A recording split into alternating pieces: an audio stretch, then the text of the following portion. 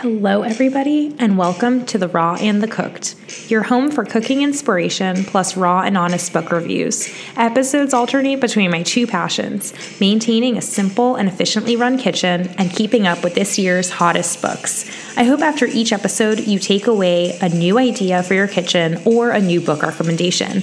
I'm your host, Dara Boxer, and I'm so glad you're here. Hello, everyone. Today, I wanted to share my thoughts on Sea of Tranquility by Emily St. John Mandel.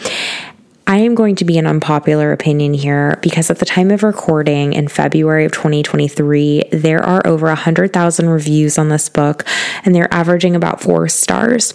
So several complaints. So number one, it's boring. Number two, the writing is flat yet hypnotic, which, yes, I do think can coexist in the same novel. Number three, it is riddled with unlikable characters. Number four, it is just a crappy time traveling story that doesn't have a satisfying ending. And number five, it just felt completely pointless. So before we dive into why I hated this book so much, we need to back up to Emily's book Station 11, which was published in 2014 and turned into a mini-series in 2021. So I read her book Station 11 a handful of years ago. I never watched the mini-series. I'm sure it's amazing and fabulous and all the things. So for those who are not familiar with Station 11, it's a book about an apocalyptic world. It's very good, and it regained a lot of traction in the early days of COVID just because of the nature of it, and I think it just really struck a chord with a lot of people. So, and then of course turned into a mini-series. Okay, so now back to Sea of Tranquility. And again, it's a time-traveling novel, so we have several different time periods that we're jumping around from. And one in particular time period is set in 2200, so roughly about 200 years from now. We've left Earth and we have set up moon colonies to habit and live. And everything in this world is exactly the same. We're just now on the moon. Like, everything is the same. It's just really sad and boring and just like living on Earth, but like now on the moon and 200 years from now. And like, isn't the point of a science fiction novel to like flesh out different situations? Like, we're now on the moon, right? And like, this is like the best she can give us is like nothing is the same. But anyway, that's not my biggest complaint.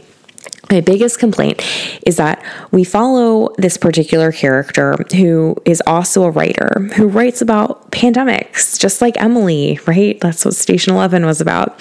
And so this one particular character, she's finishing up a book tour about a pandemic as a real life pandemic erupts. And it's basically COVID. It's an upper respiratory infection. And we follow this character during the early days of moon COVID, masking, quarantines, hand sanitizer, taking Zoom calls, right? So it's just like completely unimaginative. It's like reading Emily's diary of herself during the early days of 2020, giving book talks on Zoom, right? And I understand that as a writer, you write what you know, but this just took it to the next level of absurdity, and it just fell completely flat. And what's even more hilarious about this moon COVID Karen who writes about pandemics is that, like, in her entire research for writing all of these books 200 years after our Earth COVID, like, did she not get the memo that masks and lockdowns actually have harmful and negative consequences? Like, it was just so incredibly frustrating and aggravating to read. Like, if I wanted to read about this universe where we're basically like living out what we're going through now, I would just like grab someone's diary. Like, it just, like, again, isn't the point of a sci-fi to like flesh a situation out?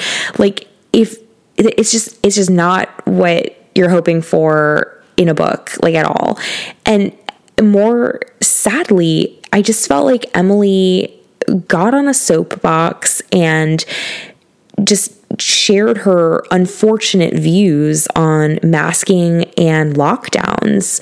And I just want to let you know that I felt like Sea of Tranquility was kind of a sea of garbage. I feel like I wasted my time, and I really was hoping to make this work. I dedicated a week of my life to read this book. I was really hoping for like some sort of like satisfying ending. Like I was waiting for something to connect it, to make it make sense. And it just did not. It didn't. It, like the entire time travel element of it was just boring and terrible.